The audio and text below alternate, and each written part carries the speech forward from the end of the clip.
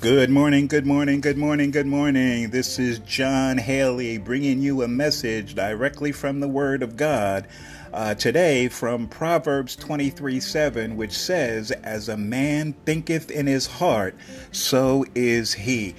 Now, these thoughts and ideas that I'll be sharing with you today come from years and years of study and meditation in God's Word.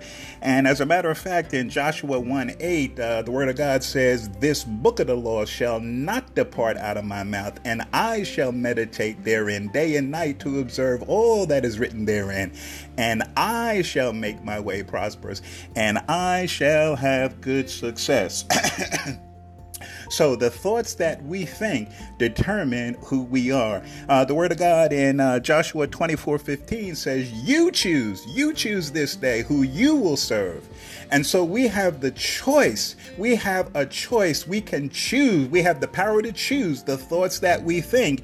And as a result of the thoughts that we think will determine our destiny. The Word of God in Romans 12:2 says, "Be ye transformed by the renewing of your mind." Well, the only way that your mind can be transformed is by studying and learning the Word of God. Now, we are looking outside for everything, for money, for finances, for this, for that, for everything. We're always looking on the outside. But Jesus said something different. Jesus said in Luke 17:21, Jesus said, "The kingdom of heaven is within."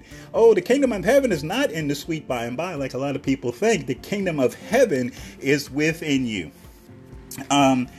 And we talk about seed time and harvest and choosing your thoughts in Genesis 1:11. And as a matter of fact, it's stated 10 different times in the Bible that everything produces after its own kind. Everything produces after its own kind.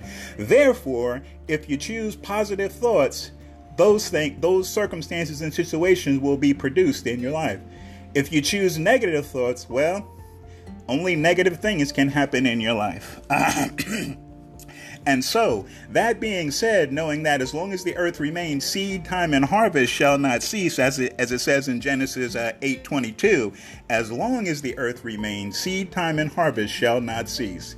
And with leaving you today with this with these short ideas and thoughts, man sows a thought and reaps an action. Man sows an action and reaps a habit. Man sows a habit and reaps a character.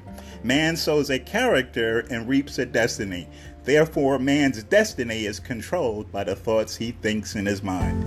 Peace and blessings.